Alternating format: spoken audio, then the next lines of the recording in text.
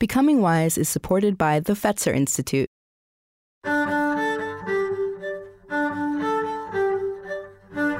I've had hundreds of big conversations, and my conversation partners share wisdom I carry with me wherever I go. Archbishop Desmond Tutu is one of our wisest models on the territory of reckoning with wrongs from the past that infuse and haunt the present.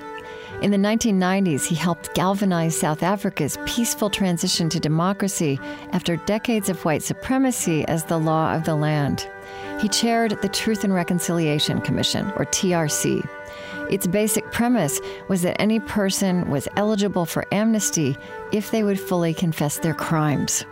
Archbishop Tutu knew that saying "I'm sorry" is one of the hardest things for human beings to do, and he did not expect the human redemption that would surface on this stage. This is Becoming Wise. I'm Krista Tippett.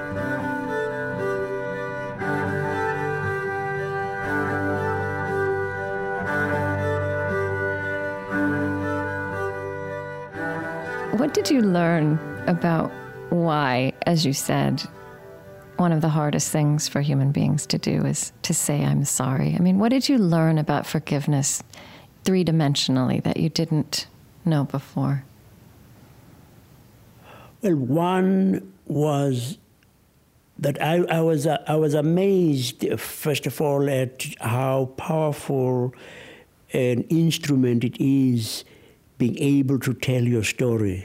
You know, you could see in the number of people who for so long had been sort of just anonymous, faceless non-entities, just being given the opportunity, did something to rehabilitate them. But more than this, it actually was a healing thing. We had a young man, a black young man who had been blinded by police action in his township, and he came to tell his story. When he finished, one of the panel, TRC panel, asked him, "Hey, how do you feel?" And a broad smile broke over his face, and he was still blind, but he said, "You've given me back my eyes." And you know, you felt so humbled that people could feel that was how the healing for him would have taken place. But you know, one of the things that constantly amazed us was the remarkable magnanimity of people. All people, black, white, Africans and Americans. I mean, human beings can leave you speechless, really.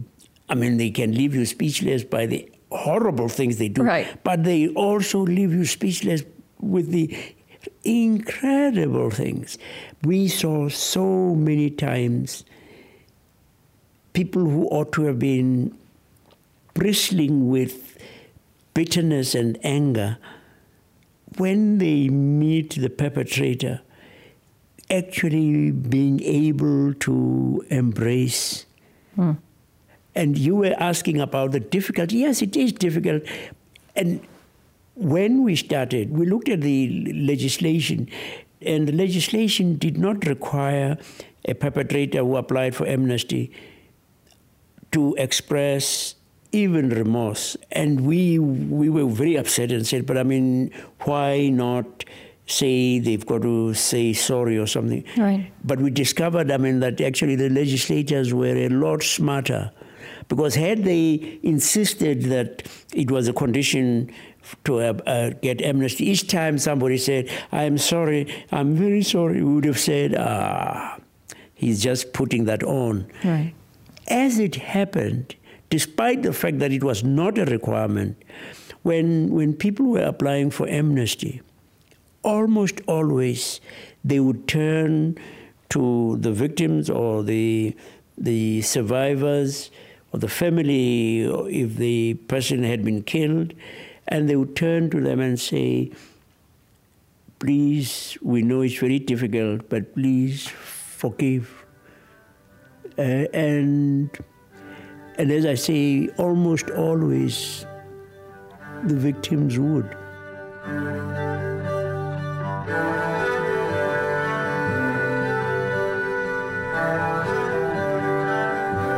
Archbishop Desmond Tutu was awarded the Nobel Peace Prize in 1984.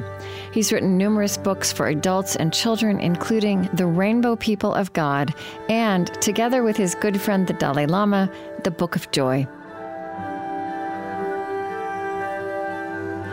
Becoming Wise is produced by Marie Sambilay, Lily Percy, and Chris Heagle at On Being Studios, which is located on Dakota land.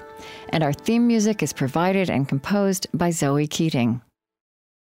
This podcast is produced by On Being Studios in Minneapolis, Minnesota.